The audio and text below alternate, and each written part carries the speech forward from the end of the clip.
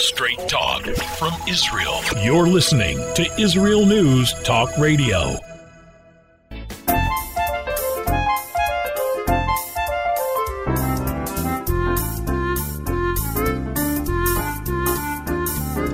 Good morning. Good morning. Really, a ganz good morning. My name is Andrea Simantov, and you are listening to Pull Up a Chair on IsraelNewsTalkRadio.com. Thank you. Thank you for joining me this morning or this night, this evening, wherever you are. In our Romper Room moment, we see, anybody who doesn't know what I'm talking about, Google Romper Room, okay? That's all I'm telling you. And then you'll not only understand what I'm talking about, you'll have an idea, an inkling about just how old I am. So we're saying, hi, it's so late. It's after midnight, and the United States is listening in. And of course, I looked down my list immediately to find Canada. Canada, you're in no way second to the U.S., but friendly and listening in. It's so great. Boker Tov, Eretz Israel. I know. Oh my gosh, I hope your air conditioner is on. Air conditioners on all around the world. The UK is listening in with us. The United Arab Emirates. Good morning. And good morning to Germany. And anybody else listening in, drop me a note, Andrea at IsraelNewsTalkRadio.com, and say, hey, Ange, why don't you mention us? And I will remedy the situation. It is hot. Not a surprise. We all know. It's just the news of the day. I mean, everything else can pass. So we went on an annual family vacation, and I'm embarrassed to tell you. I know that I sound like such a pleasant, amiable, go-with-the-flow type person. Not so much. And every year, my beloved husband takes a space at a beautiful site up north in Israel, and the name of this place is called Ganei Chuga, or the Chuga Gardens. I don't know what Chuga is. Don't quote me. I'd have to look it up. It is not far from Beit Sha'an, and anybody else listening from Israel says, Beit Sha'an, they're already wiping their foreheads. Yeah, it's like Beit Sha'an on steroids. The heat. You think north. You think, listen, cool evenings. I remember saying to my husband, should I bring a sweater for the nights? I'm just recovering. We came back 2 days ago. I'm still sweating. It was, I kid you not, 45 degrees in the shade. That's Celsius. For those of you in the U.S., think between 109 and 111 degrees. And it's camping.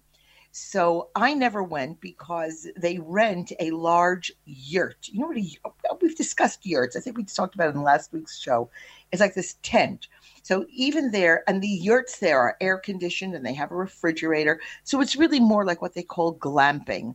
Nevertheless, I never went because I particularly, call me spoiled, call me pedantic, I don't really think it's fun to sleep in a yurt with my husband, his daughter, his son-in-law, thank you, and 7 little girls, everybody with makeup and hair and food. It's just, thank you, no thank you. So I kept thinking every year I'm going to go up. I'll go up for the day. I just don't want to be there. I love camping as much as the next guy. But this year they opened up a trailer park, a caravan trailer park. Well, good morning, Andrea. Hooked up the caravan, the husband, and I had my own little motel room. And my kids were so excited. One of my children, her family came. A son of mine came. It was really a party. 45 degrees. I walked out to take out the garbage from my caravan. I couldn't see because the eyeglasses steamed up. So what do you do there in 45 degrees? All there is to do there is swim. They have these natural water pools. I think they're kind of man-constructed, meaning, I'm tripping over wires here, meaning that they've been dug out and formed from the natural mountain springs that come down. And there's 4 or 5 beautiful freshwater, flowing water pools. Some are a little deeper, some are shallower, some have children's slides in them, others, and they're so big that people are there on floats. They're in little rowboats going around you, and there's room for everybody. And what a lovely crowd. They have a law. There's no dogs allowed, which was a little bit of a problem for us. We had to find boarding. My dog went to summer camp for 3 days. But there's barbecuing at night and cookouting and people sitting around, and you're allowed to bring your own tent. Anybody who's insane enough to have a tent without air conditioning, they don't stay more than a night because you really can't bear it. And you're just in the water all day. So we had a lot of grandchildren there. I literally got up, walked out, and you wear a bathing suit and a cover up the whole day. That's what you do. You go to bed wet, you wake up wet, you walk in wet. It's not for everybody. But I have to tell you, someone said to me recently, because I love to go camping, setting up the trailer is a very, very big deal. Emptying out the toilets without getting too graphic is a little bit of a big deal. It's not for everyone. But for me, 3 days outdoors, even in 45 degrees heat, I don't care. Just give me trees, give me the sun, and give me water, water, water. And you know, there were so many different kinds of people there.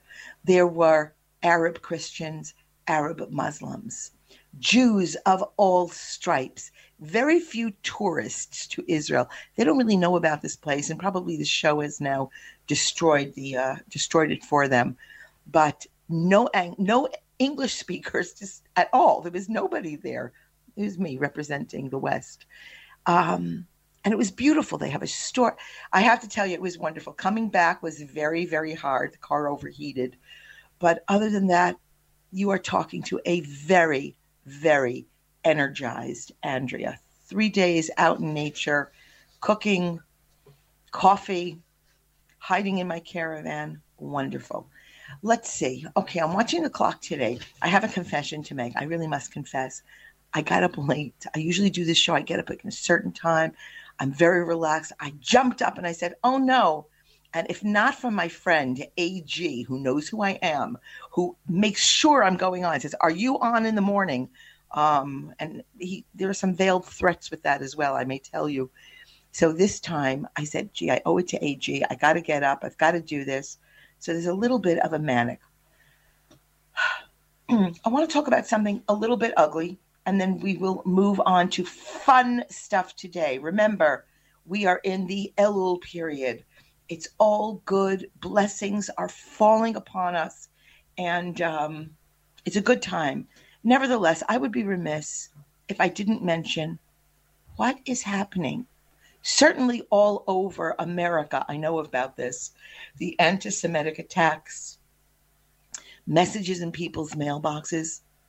But New York City is under siege, absolutely under siege, from beating and punching Jews in the face on the subways and in the streets. And this week, I just want to focus on one story came across my desk. A 14-year-old was arrested for spraying 2 Jewish men with a fire extinguisher. I saw the pictures. I have a hard time watching the videos of this stuff. I can't. I just can't. But what killed me the most, what really sort of stunned me into silence, was his face. It was a child. A child so imbued with hate and self-righteousness, the correctness of it. I could not do the math. I could not reconcile the stupidity and the inherent evil of the crime with the face of a child. I've seen 14-year-olds who kind of look a little bit hairy for their ages. This was a kid who targeted 2 adults who were wearing traditional Hasidic clothing because he felt entitled. And you know, they have a hate crimes division in New York. I don't understand.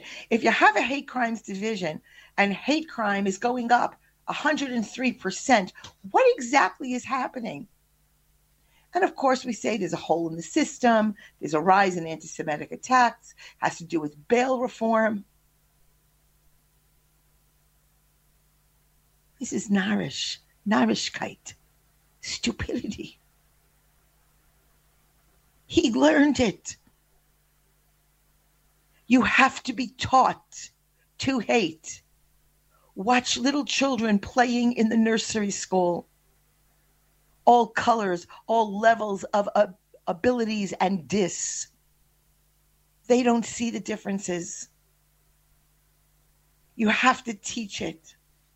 It was mortifying. You know, my friend Noor Dakhli, he's an Arab Muslim, a friend of mine on Facebook. And, you know, he writes, he says he was so ashamed to see how he had free access to any Jewish religious areas in the Kotel that he went. He was able to pray first at Al-Aqsa, and then he checked in at the Kotel. And there was not one Jew, observant or not, who tried to stop him. But Jews weren't even allowed to come near the I don't even know we say Damascus Gate. Where's the freedom of religion and expression? Muslims here have the right to go anywhere, but Jewish people in Israel? Okay, New York City, you're identified. Let's not bring New York here. Let's not. Everyone here has freedom of worship. But again, the shock, a baby, a 14-year-old baby. When we come back, I want to, first of all, write this down now because we only have a few minutes I get off. My name is Andrea at IsraelNewsTalkRadio.com. I'm going to be talking about a few things in the next section. And if you want the links, let me know. Guess what, boys and girls? I'll see you on the other side.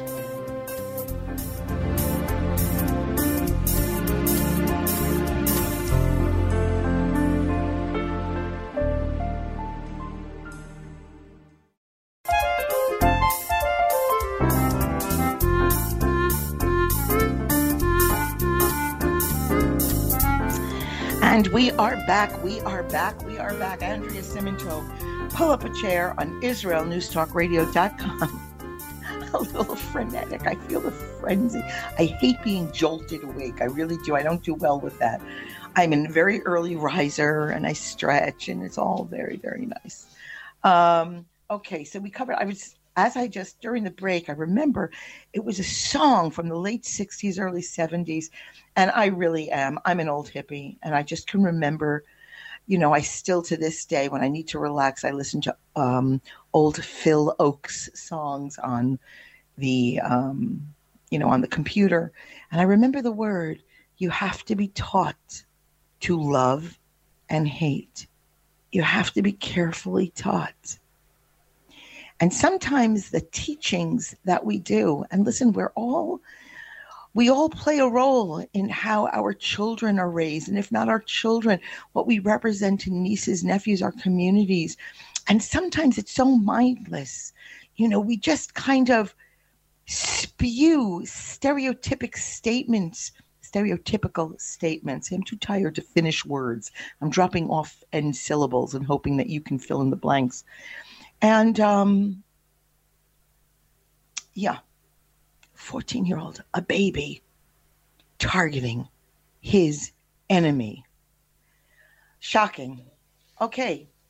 Also came across this week, I was fascinated and I sent it. At first I thought this was all of anybody listening in, anybody who's lived in the Western world for the last 7 minutes or so knows who Wolf Blitzer is. And Wolf Blitzer he's a correspondent for CNN, and CNN, who prides itself on being the most balanced reporting around. We here in Israel are not so sure. But I think it actually wasn't a Wolf. I think he just, he posted or talked about a documentary exposing holiday snapshots of death camp Nazis.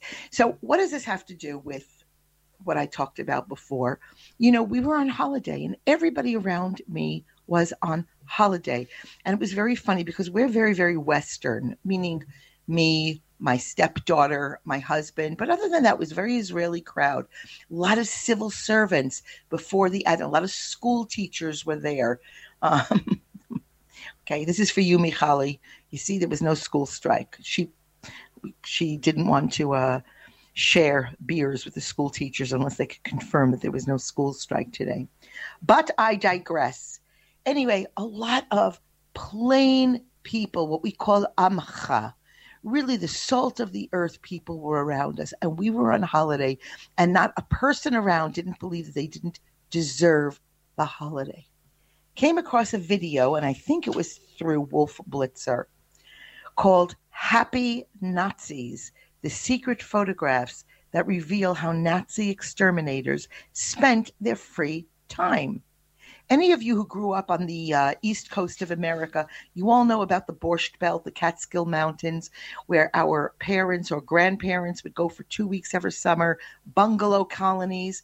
Well, it was almost obscene. This video, a compilation of snapshots and interviews of resorts, rest R&R spots for employees of the Nazi regime, singing songs around the campfire, making s'mores.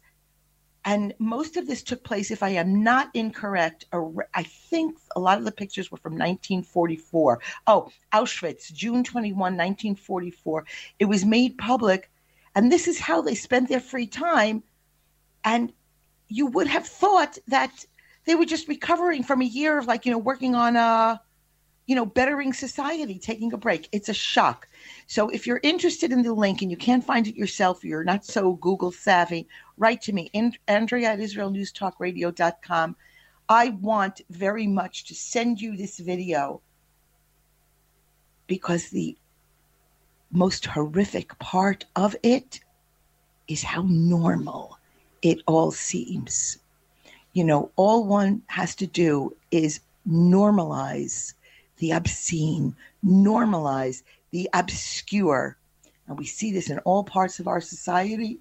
It was just something. And just to quote one person, one of the survivors, Regina Spiegel, says, and it simply is as she says, they look almost like normal people. That they're seen smiling and laughing, and the sing-along during the most horrific period of murder. It's astonishing. I want very much for you to see this video, and I'm happy to see you. Okay. Another note I wanted to share with you. I'm just looking and seeing here. Yeah. Another thing I wanted to share with you today. I have a pet peeve. You know about it if you're listening to the show long enough. I do not buy new clothing. No, that's not to say. I don't want to say ever, never. I have this feeling that at least one should know in our world, and we're going to talk about this when we get to the Devar Torah section. I think that we need to know the sources of our comforts. I am trained, for example, we say in Yiddish, a scheitelmacher. I have been trained as a wig designer, but I no longer, I'm saying it now, I no longer sell new human hair wigs. I will help a woman style what she has. I'll help make it wearable. I enjoy it. But I know too much about where the wigs come from, what women pay for new wigs. Beautiful, these Hollywood actresses and Orthodox Jewish women and women who are suffering from terrible kinds of illness and need to have their head covers. I know too much about the sources of the wigs and the torture that it brings to those who donate their hair. So I have vowed I no longer sell human hair wigs. Just throwing that out. There is something in this world, and anybody who hasn't been buried under a rock for 100 years knows, it's called fast fashion. We know fast fashion. Last week during the break, I took children to the museum, grandchildren, a bevy of grandchildren on 2 different days. They had never been to a museum. I'm not proud to say this. But they can tell you what's on sale at every mall. There are children, I can speak about Israel, who do not take private music lessons, who do not know how to sound out a treble clef from a bass, do not know where a middle C is on a piano, or how to play a C or an E chord on a guitar, do not know who Johann Sebastian Bach was.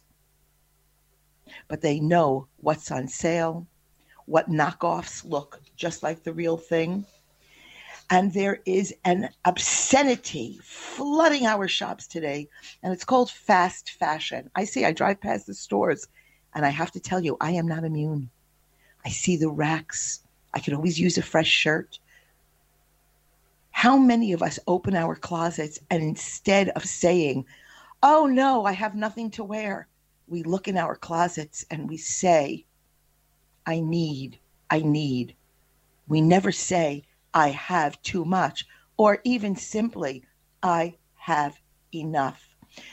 Well, apparently there is a movement. I don't know enough about it. I'm only starting to pursue it and look at it now, but you don't listen to the show to learn things. You listen to this show to kind of learn with me. And it is about people rebelling, rejecting, putting their hands up and saying, enough. Understanding where the clothing is sourced from, who is being tortured, who is dying in mills and in mines, what children, youngsters, the same ages as our children and grandchildren, who are buying clothing that they will never wear, buying clothing that they will wear once, buying clothing that are being made in factories that are polluting the waters, the fields, the mines, the forests. Without understanding the source, they know they have something new. You know, they're shopping for clothing on their social media feeds. I know, I get so many ads because once I looked for a brassiere, okay, during COVID that could be shipped to me. I am still drowning in ads. The clothes, they change them. The clothes are so cheap.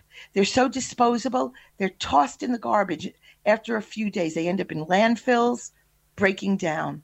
You know, there was a survey recently, I think it was 2,000 Brits, found that a majority of them were buying double the number of clothing items that they were a decade ago. We are a people that are working primarily from home. 1 in 10 correspondents on this show dump their clothes after wearing them just 3 times in photos on Facebook or Instagram. And the most shocking, 1 in 5 respondents of these surveys admitted to stuffing unwanted couture clothing in the trash rather than donating it or recycling it. You know, we're standing at the cusp of a new year of judgment. For us to throw up our arms and say, what can we do to make the world better? I'm impotent against governments, against philosophies, against dynasties, against big industry. Oh no, we are not. It starts with you. It starts with me. Instead of being frightened of being the laughing stock of our family or community, let's celebrate our morality. Let's wear it. Let's say, I have enough. My name is Andrea Simantov. Devar Torah on the other side.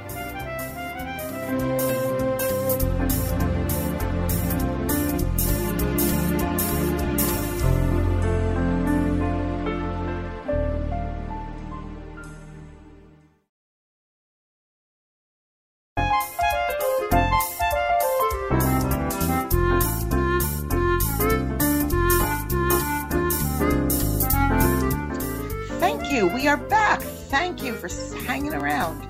Okay, this is my favorite part. Okay. Yeah, I really am a hippie at heart. I do. You know what? There's something so glorious about, I think that, you know, when you have children who have expectations and they become very, very competitive, and then you live in a community, you know, I tried to do that middle class thing, didn't do it so well.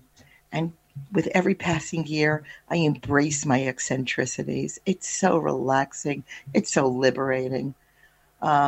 Okay, so today's Parsha Very funny. So I was researching the Parsha. Today's Parsha is called Shoftim, or Judges. I like the Hebrew so much better. Shoftim. And I thought, well, what the heck does that have to do with, this time of year? Now we're talking about courts. Exactly. Judges, judgment, how quick we are to judge one another, how hard we are on ourselves. Or are we hard enough? I don't know. So let me just quickly wrap up and just say, if anything I speak about today kind of piques your interest, you want a link to an article or that video, write to me, Andrea at IsraelNewsTalkRadio.com. Happy to send you the link. And also, if you'd like to be on a monthly mailing list, I write a monthly, sometimes humorous, occasionally inspirational article that I both publish in several publications. And for those of you who don't receive those publications, I'm happy to send it out, put you on my mailing list. Okay.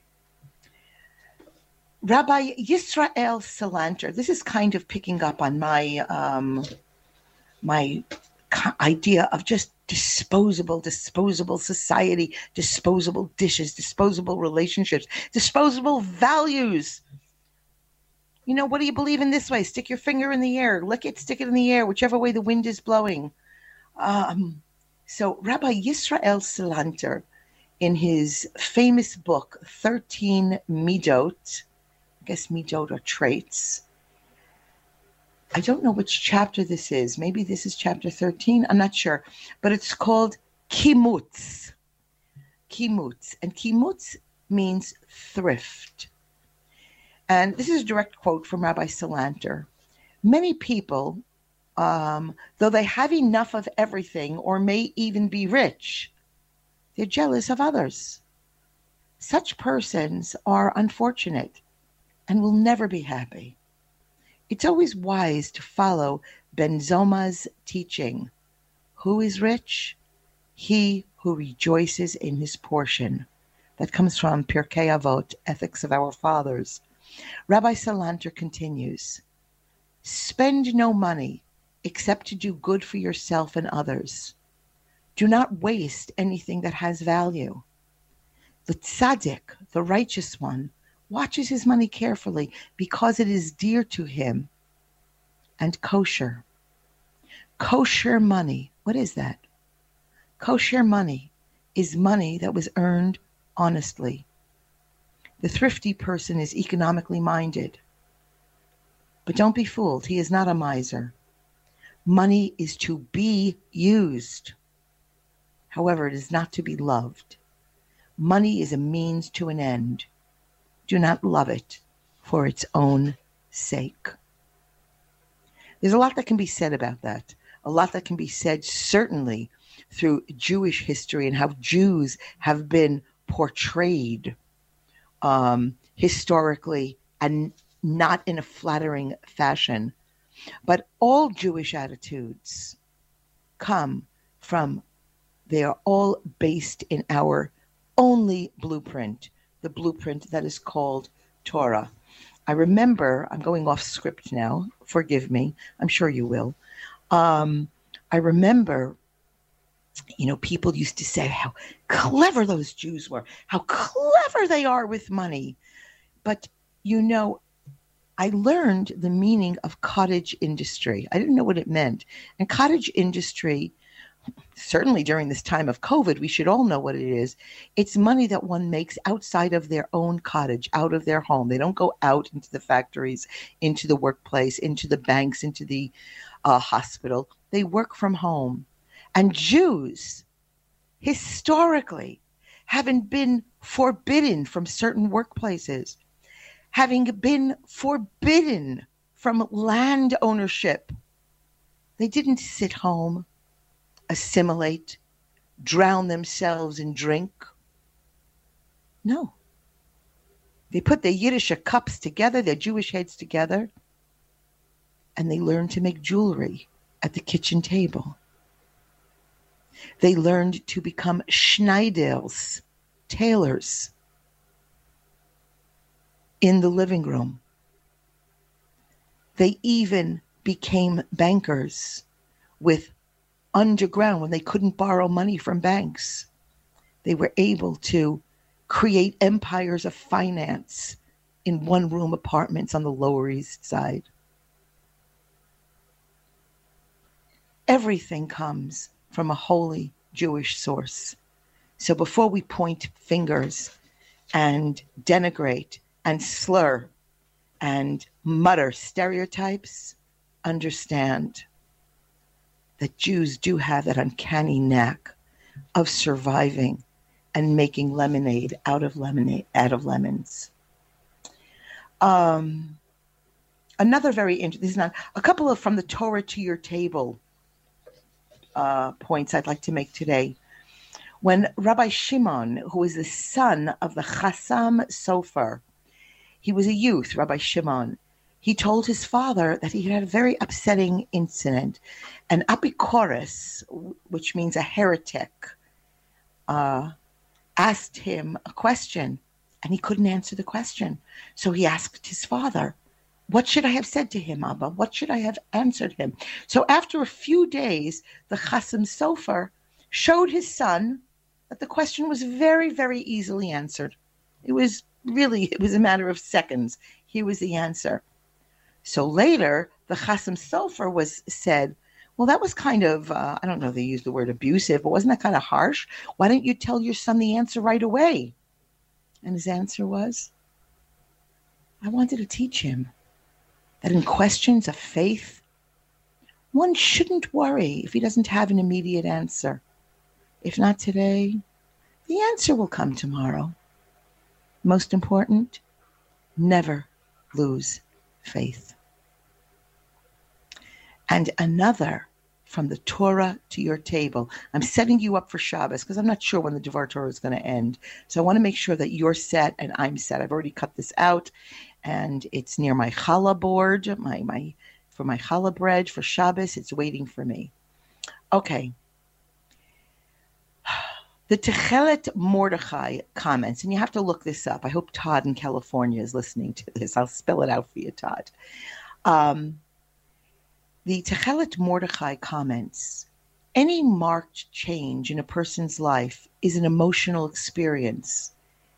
And when a king first assumes the throne, he does so with a feeling of humility and acknowledgement of God's role in his election. I'm stepping away from this. I'm saying this, I'm talking to you as we're coming up on big election seasons. There's nobody that's running, no serious candidate that is running for office or some kind of leadership position that is not trying to at least put a humble foot forward to be a man or woman of the people. But the Techelet Mordechai goes on.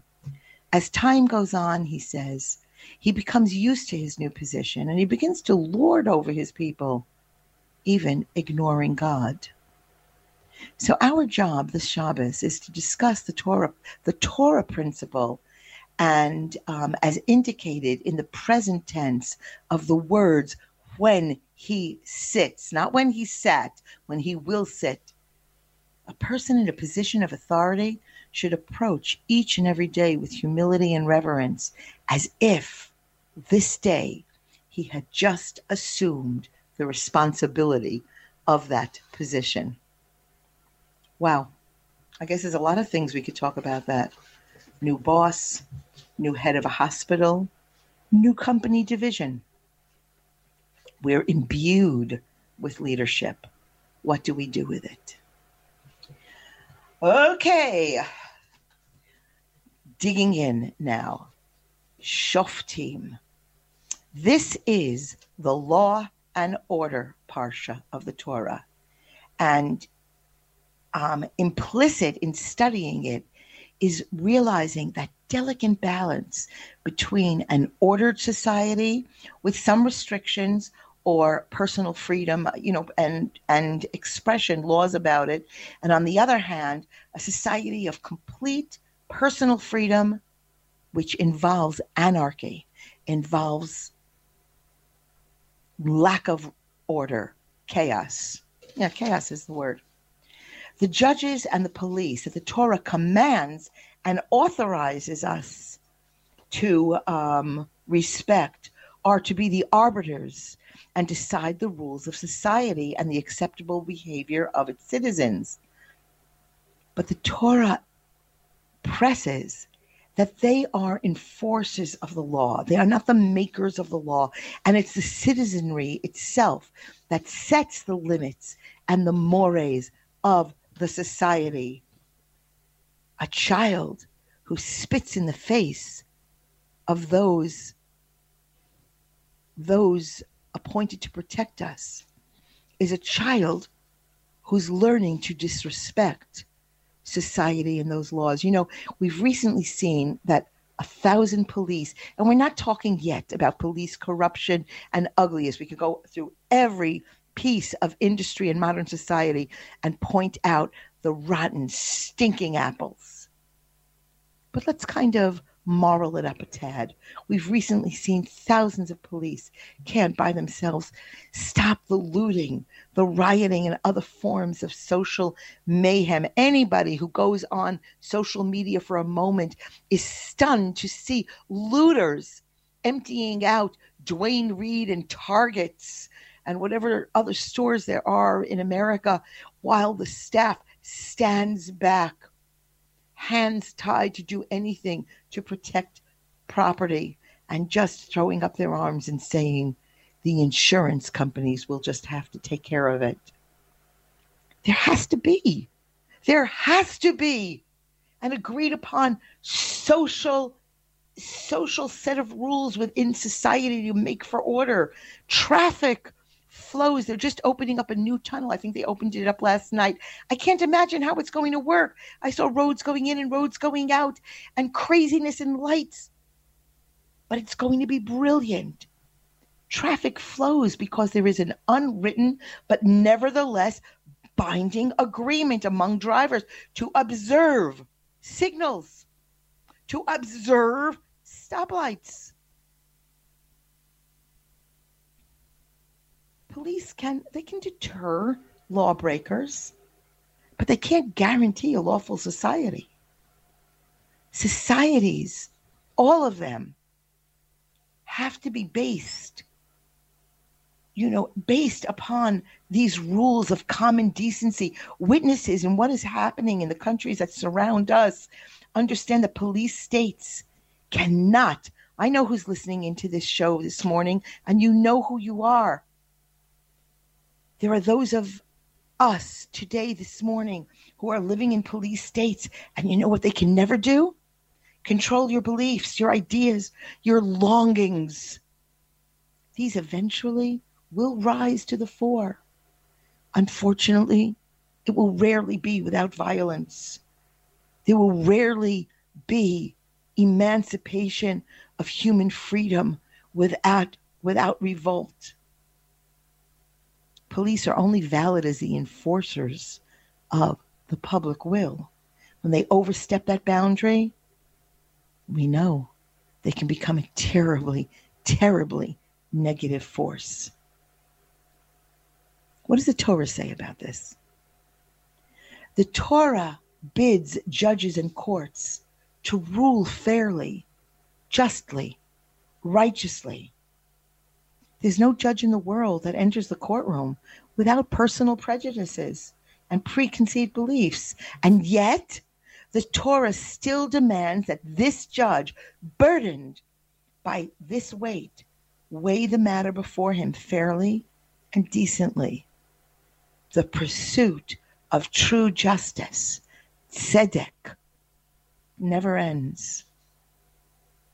The rabbis of the Talmud, this is according to Rabbi Wein, they advise us to choose a court that has an established reputation for being fair, just, and wise.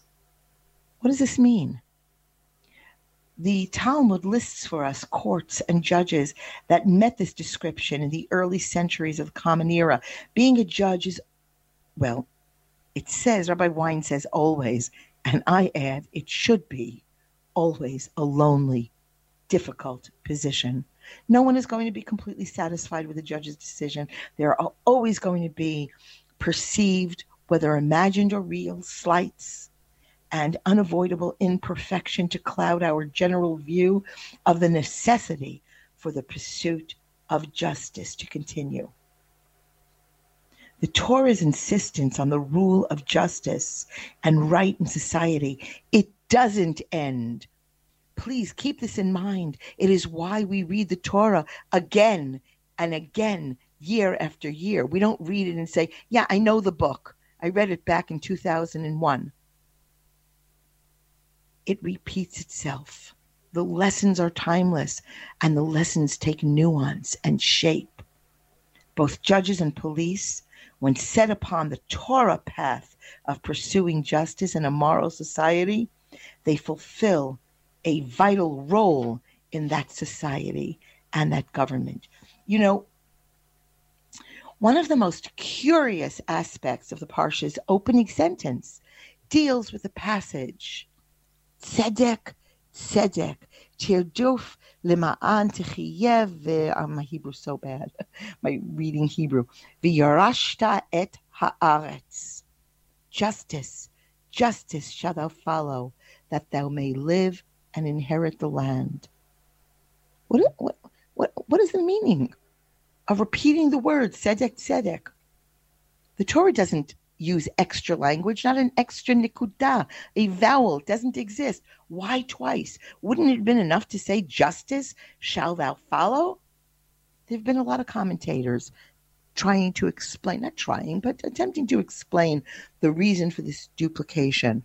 In Parashat, in the Torah portion of Kedoshim, it is written, B'tzedek tishpot amitecha, in righteousness shall you judge. However, here it is written, righteousness, righteousness, implying a greater degree and measure of righteousness shall you pursue, especially in cases where deception is suspected and extra probing is necessary.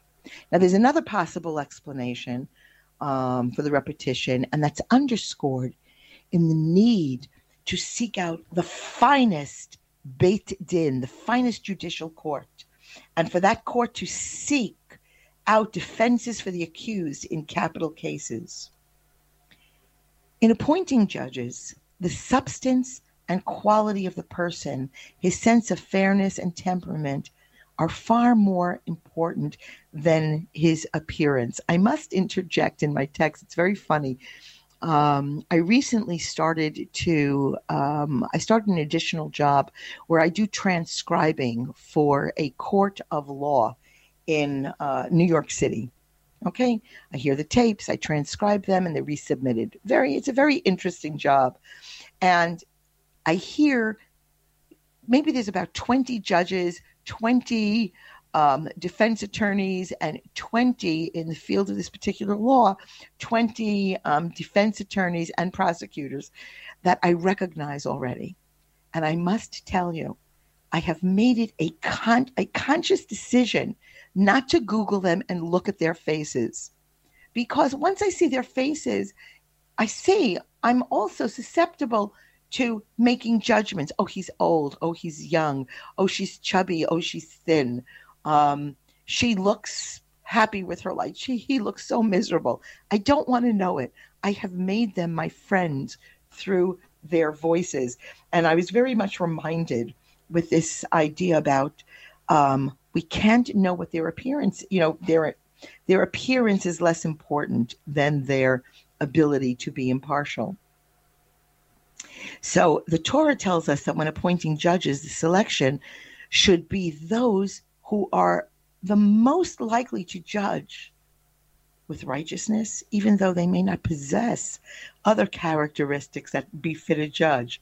Rashi explains that the appointment of qualified judges is of significant importance to sustain Israel and settle the people in their land. Okay.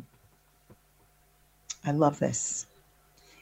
Rabbi Bachya, in his Sefer, Kad HaKemach, he explains that the repetition of the word tzedek, intimates how the same standard of justice and righteousness must be applied to Jews as well as non-Jews.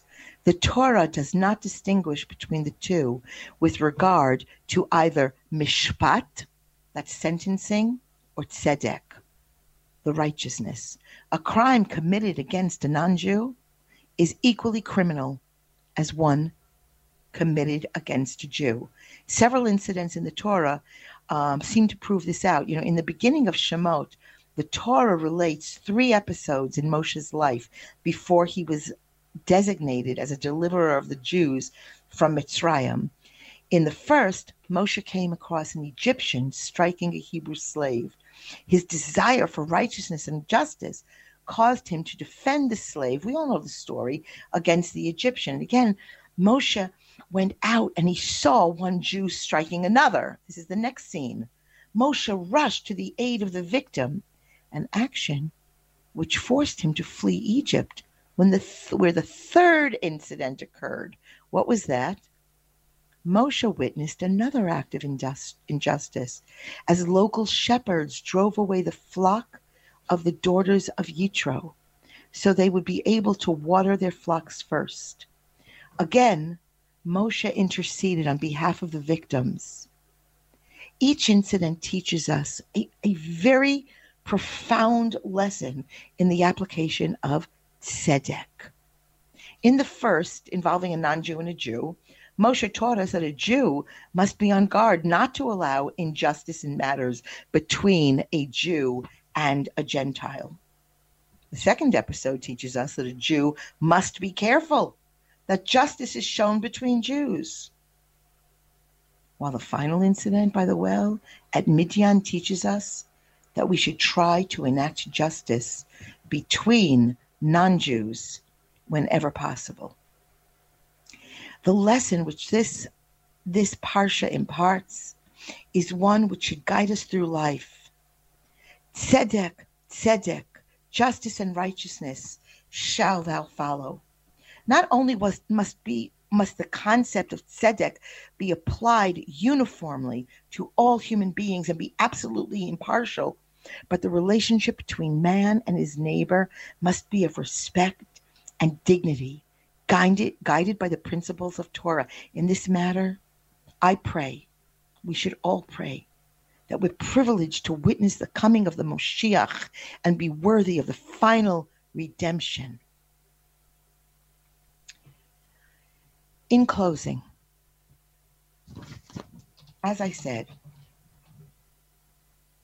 what I wanted to share with you in closing, there was a wonderful story, and of course I'm looking at all my notes, and of course I can't find the story, but this is how vigilant we must be. There was a wonderful story about a judge on his way to court. And as he was walking to court, in court, he recused himself. He said, I cannot hear this case. And they were shocked. He was known to be the most impartial judge there was. How could he not hear the case between these two litigants?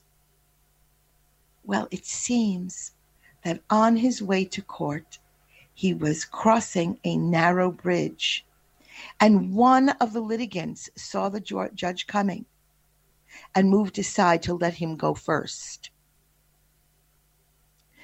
And when he got to the stand, he said, I cannot trust my impartiality because of only that small incident. My friends, we are in Elul. We are waiting to be judged. Let's judge others the way we ourselves hope to be considered. Shabbat Shalom u'Mivorach from Jerusalem.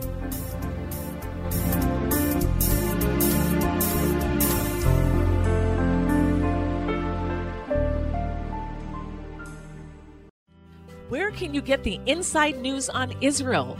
At Israel News Talk Radio, we're dedicated to sharing Israel's inside story with the world by providing our listeners with news on Israeli politics, current affairs, and Israeli Jewish culture.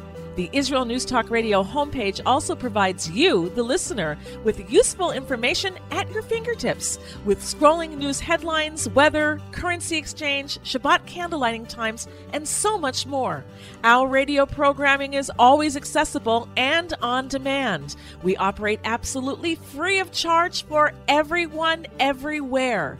If you love what we do, partner with us now by becoming an Israel News Talk Radio supporter.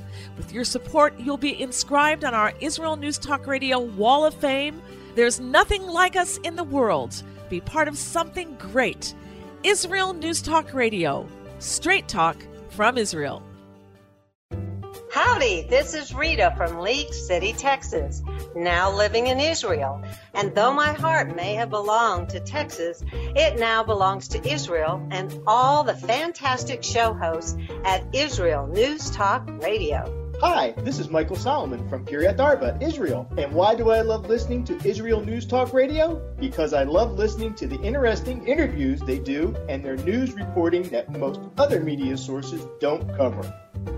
Hey, this is Nicole Eko from Malmö, Sweden. It gets pretty cold here in Sweden, so I love cuddling up with a warm cup of tea while I listen to Israel News Talk Radio. Hey everybody, this is Frank Morris from Tennessee. Me and my dog Buster really love listening to Israel News Talk Radio. You're listening to Israel News Talk Radio.